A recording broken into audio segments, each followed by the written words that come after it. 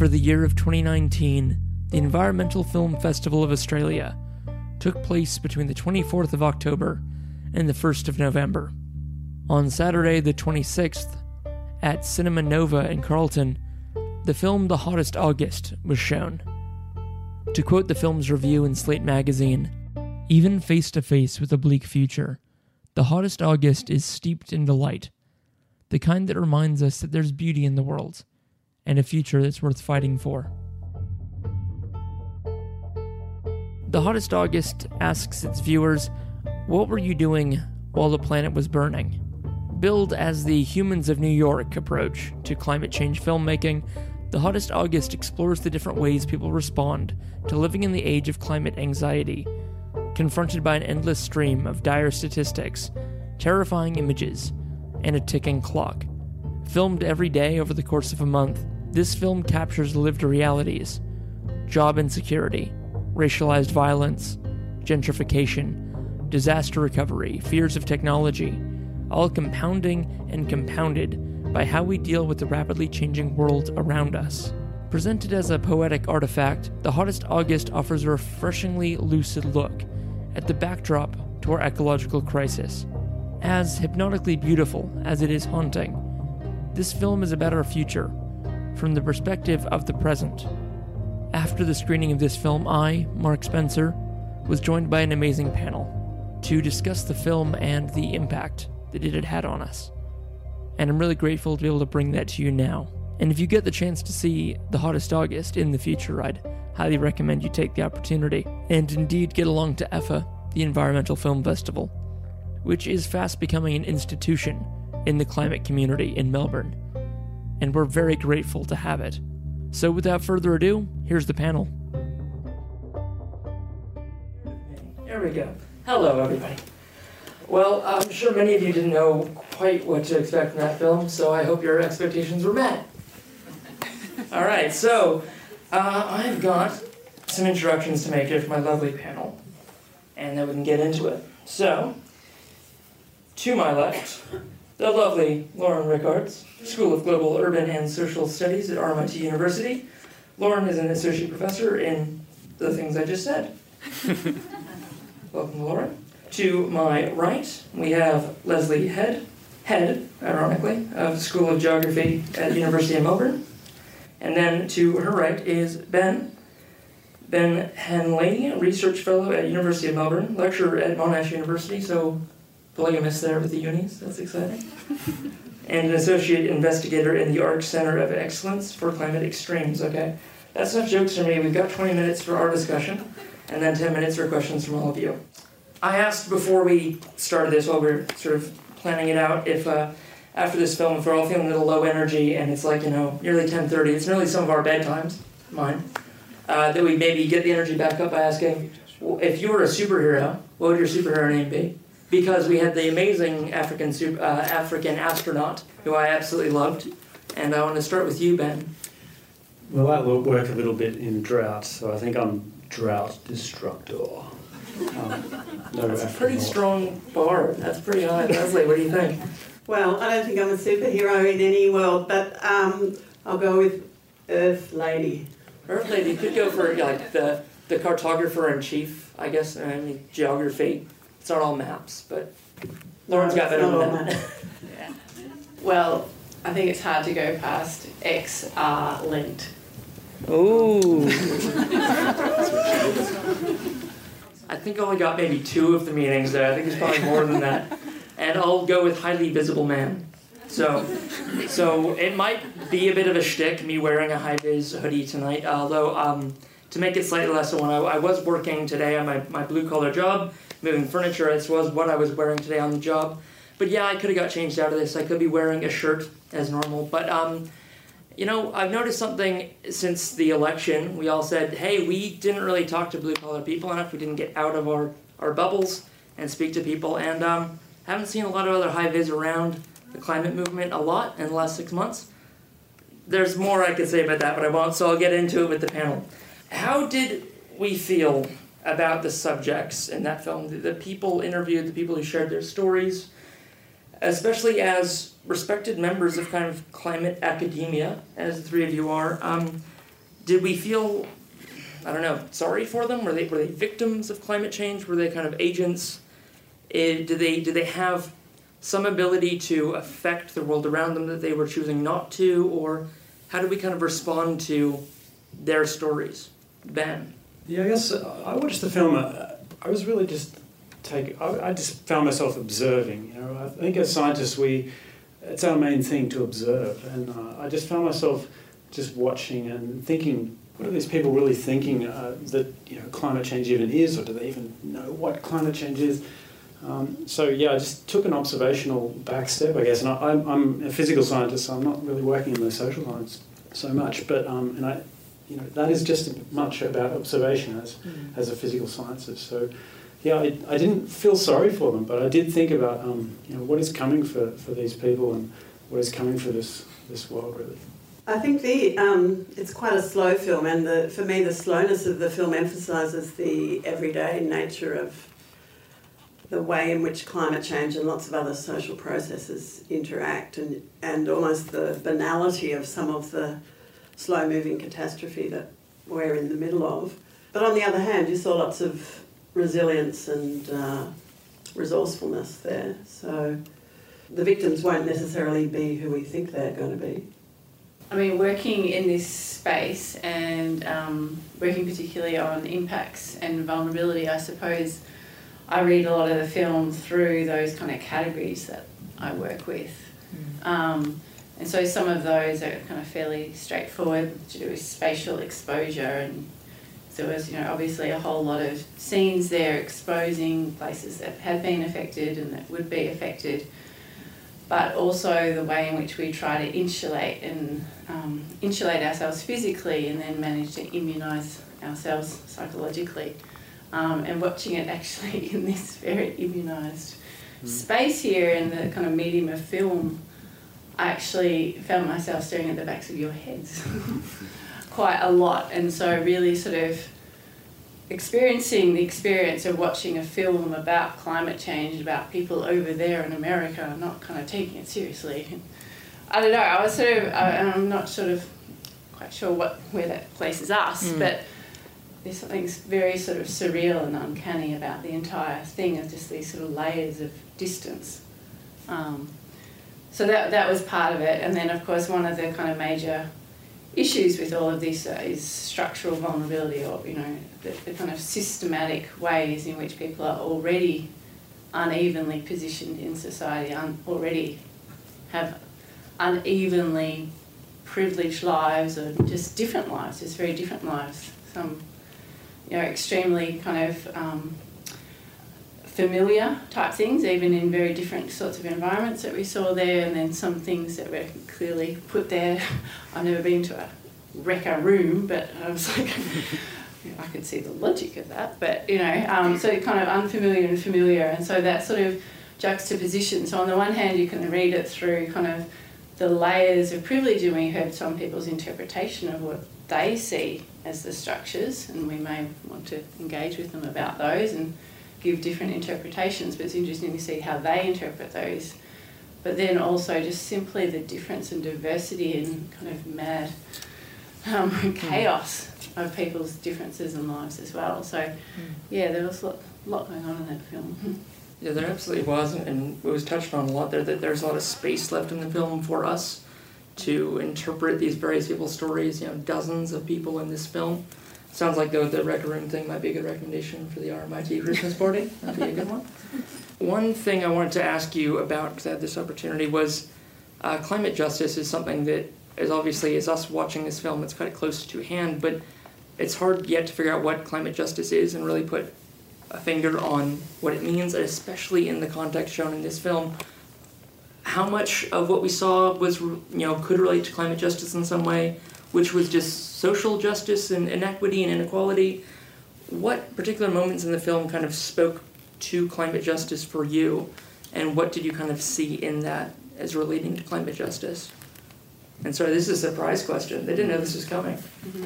Well, I don't see climate justice particularly separately from the social justice question, and it's very much entangled. I think all of our environmental issues are very much entangled with questions of justice and, as Lauren said, questions of privilege.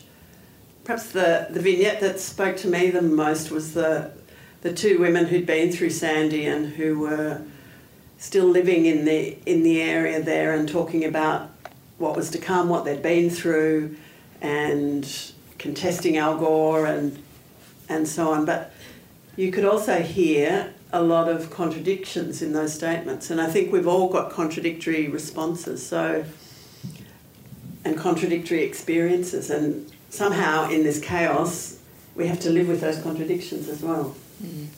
I guess some of the moments that spoke to me were really those ones where I just thought, gee, we're all actually just the same, aren't we? I mean, there was a guy there who'd just finished high school, and I think everyone in this room has well and truly finished high school. But he just said, I just want a world where I can look my future children in the eye and not worry.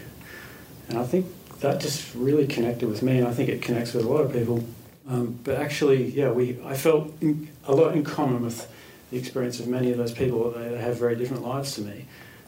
But yeah, the film did a beautiful job of just letting you sit back, and I think everyone who watches that film would have a different narrative going on in their mind. They'd be thinking different things, and I really enjoyed it. I mean, like Leslie, I was really struck by those two women that were speaking about FEMA, and that's partly because I was actually lucky enough to do a small study tour that went and after Hurricane Sandy to New York and talked to groups, including groups that had literally not had water and electricity in New York City for 3 months, and yet that was so invisible. And so, to me, the pain of part of this, and it comes back to the sort of slowness and mundaneness of the film and the way it presents, was just that normalisation of abandonment. It's like we've forgotten, and there was certainly, in the people we spoke to, immense pain, and there was a lot of fighting back and resistance, but there was also just that sort of sense of it made a certain amount of sense, even though it was outrageous at the same time. It's that juxtaposition of just complete outrage and outrageousness with that normalisation. I think that's something we can see in Australia as well. Mm-hmm. And then the other thing, sort of, I guess, part with that, and so comes back to the contradictions of the women, but also that woman, I don't know if you remember the one that was in a sort of a county work kind of court, and she was sort of just quickly on the steps there saying what she's hoping, and it was very much that individualised, things are not how I want it to be, so I've got to make some changes, and I'm going to do that because I'm not happy where I am, I'm going to have a better life. And you admire that, and you think, good, great. But also just, I don't know, there's sort of just with the injustice and the inequity of not understanding necessarily, and I guess once you start talking like that, it sounds very patronising, but not seeing the system and the structures that are holding back people as well, and that sort of absorption of the blame and the responsibility to such an extent, I find also very poignant. Mm. Very good. So I've had a couple of questions there, and my questions, my panelists spun into gold, and that's been great. Thank you very much for that.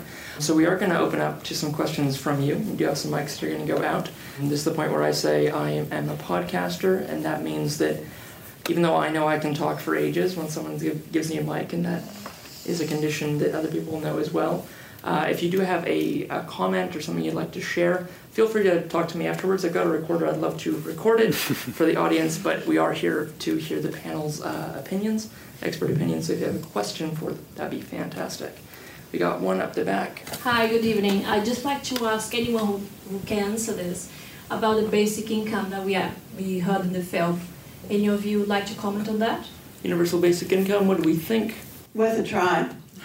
Hey. Really difficult to think how to operationalise it and how to convince enough people to do it, but that's an example of the kind of radical, transformative processes we're going to have to go through in the next few decades. Absolutely. I think it's highly relevant to climate change, in a sort of a direct sense in a number of ways. One, of course, without that sort of basic income, then you do have much greater levels of vulnerability and therefore higher impacts of climate change for groups that don't have that. we also, of course, have the whole transition risk, which is unevenly distributed. So the need to kind of help protect the cascading groups that are going to be affected as finally we start to get some serious mitigation actions, finally start to move towards a lower carbon society. There's a greater need than ever to work on that. And then, of course, there's also the carbon sequestration and the kind of enormous amount of land repair and land restoration that's needed. And so it seems like it's a they call it a co-benefit. It's something that has lots of different wins. So it's a highly relevant topic that would be something that hopefully we could pursue irrespective of the precise climatic conditions that are emerging. In the film, kind of climate change and people's experience plays out in a very urban area, on the city fringes. If you can reflect on climate and climate change impact across those various landscapes, and perhaps reflecting on your own work in that space. Yeah, so I guess from my perspective, I was just thinking, actually, wouldn't it be great to have that kind of thing in Australia? And just imagine what the things that people would say if we literally went out into drought-stricken New South Wales or Queensland and just and got a high-resolution camera right in the face of people like that, and just the experiences that are going on out there. And so it's scientifically it's an extremely severe drought, and we've had really severe droughts in the past. And there's aspects of this drought that are certainly driven by climate change. And but I guess it would be a fascinating thing to see that come to Australia. Yeah.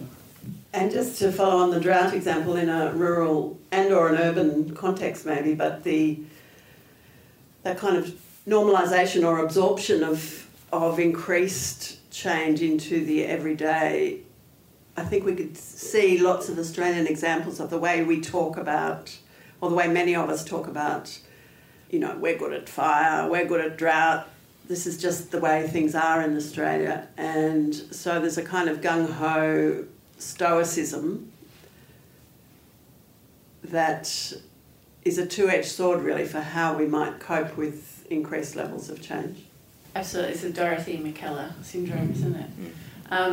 But, I mean, in terms of the landscape thing, one of the things that struck me about the film was because it was set within a fairly bounded geographical area, you sort of tended to start thinking like that, whereas in actual fact one of the things about climate change, of course, is that we start thinking in terms of all the processes, the kind of industrial metabolic processes, the globalised processes that we've established to allow places like New York to be what they are. And of course New York is completely dynamic, it's not a static thing, and so actually it'd be interesting to have that second film that traces all the value chains, all the resource chains, the capital that we heard discussed, that is actually part of that New York ecosystem, if you like.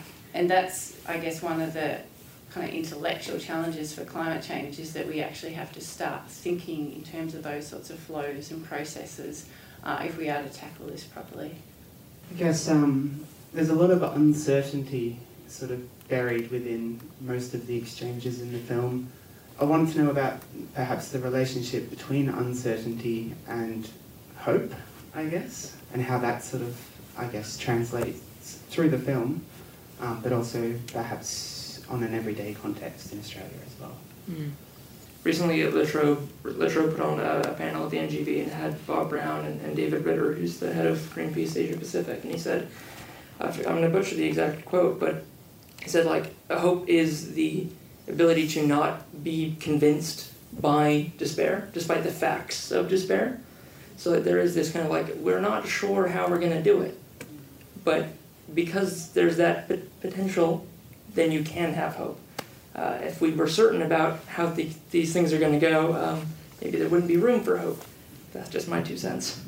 I think it's quite clear that whatever we might be hopeful about in relation to climate change, the outcomes are definitely very uncertain. And so we need to find a way to conceptualise that hope in a way that sounds very abstract, but a lot of people have done a lot of thinking about what hope means in that context. And one of the characteristics of a lot of the writing about hope in that context is that it's not about optimism, it's not about having good feelings, it's about acting and practicing action. And I think we can see some examples of that recently in Extinction Rebellion and the school strikes for climate, that they are, even though they're born out of fear and anger and so on, they're also very hopeful actions just because they're about action and practice and people doing something. Yeah, so I think there's people on this panel that are better to speak about hope than me, but the uncertainty and just the challenge of kind of coming from this world of scientific uncertainty, what we think is scientifically uncertain about the physical climate system, actually the biggest piece of the puzzle is the human system. That, in terms of where we're heading into the future, we look at all of these different scenarios and try and understand the physical world as it works. But the biggest uncertainty of all is the human system and just how the social hope actually relates to the future evolution of the climate system is fascinating. And I think some of these movements, and particularly, I'm pretty inspired by Greta and her work. I think there's certainly some hope for the future. And just to build on that, I think one of the things climate change and the whole Anthropocene catastrophe is demonstrating to us is that there's lots of different types of hope. We have to kind of start diversifying, and not only is hope a practice, but we also need to qualitatively test our type of hope. We need courageous hope and very fierce hope. So I don't know if this is a silly question or not. It's probably quite obvious to some people. There's no but so I noticed that, probably just everyone noticed this, there are certain, in the film as well, there are people who don't concern themselves with climate change, and then certain people do. So and I guess people experience this every day when you have conversations. And so I was just wondering if you think that there are, if you think, or if you can cite the paper maybe as well, if there are any factors that you think lead certain people to become climate activists, and then on the other hand, experiences, any experiences that lead them to become climate deniers, and what experiences do you think might shift people's attitudes one way or the other? It's 100% their star sign.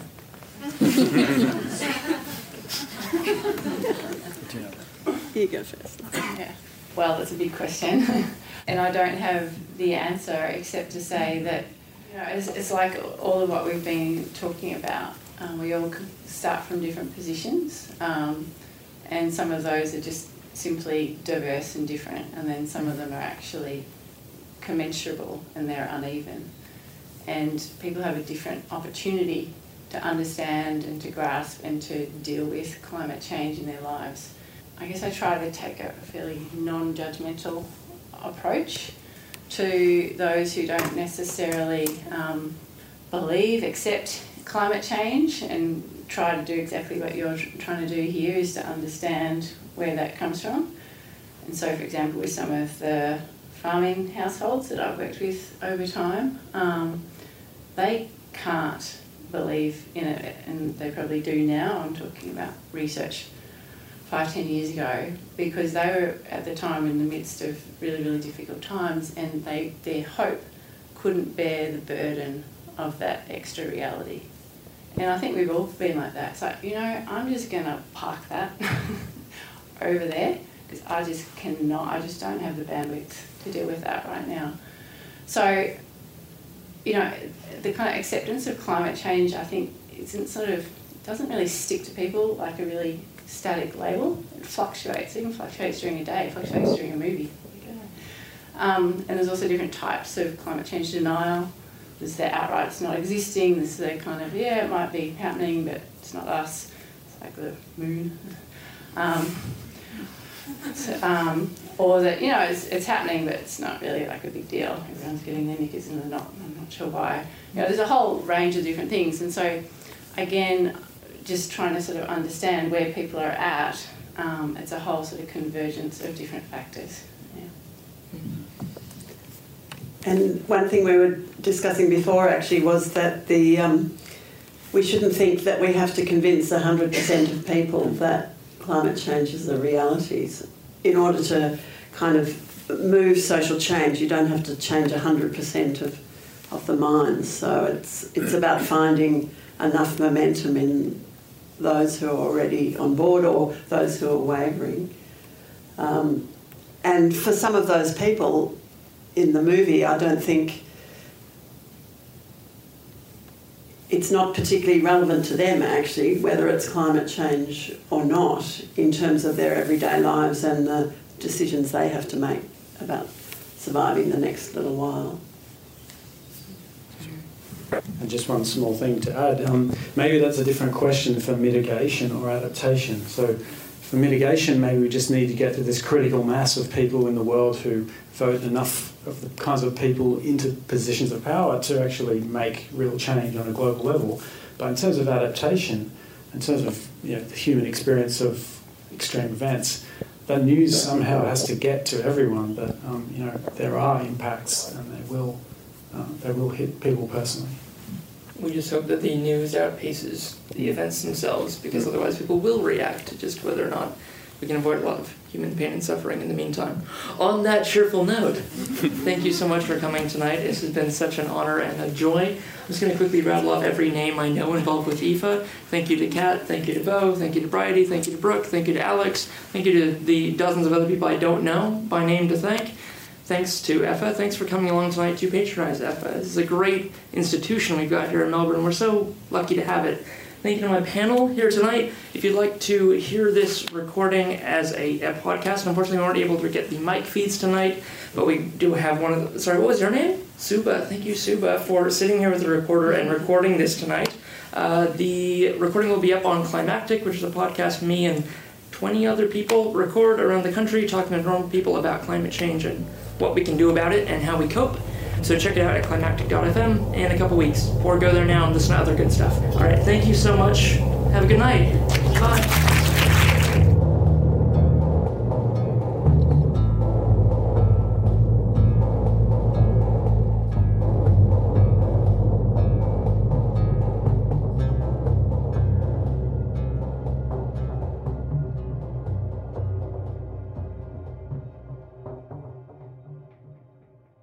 Thank you for listening to what might be the first recorded panel ever from the Environmental Film Festival of Australia, but hopefully definitely not the last. If you've been following Climactic for some time, you know we're a fan of bringing you live events to let you catch up on something you missed, something you otherwise couldn't get to, or as a way to learn something, whether that's information or a perspective that you otherwise might not be exposed to. Now the Climactic family is growing. We have more hosts than ever, and they're geared up to bring you some amazing interviews, some amazing chats, and some other cool experiments.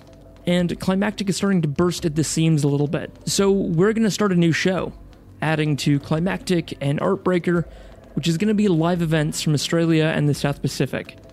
Whether those are events we ourselves have recorded, or events that the community and community groups record themselves and produce with us. We're looking to launch this new show before 2020. And as I record this on the 1st of November, that's coming up very soon. So we'd love to hear what you would call this new show.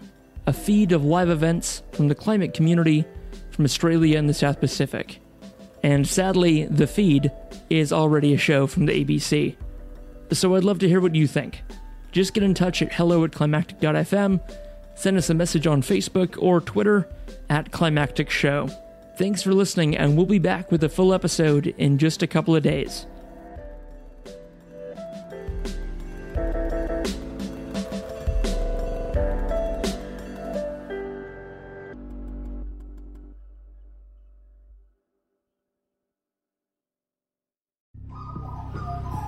The Climactic Collective.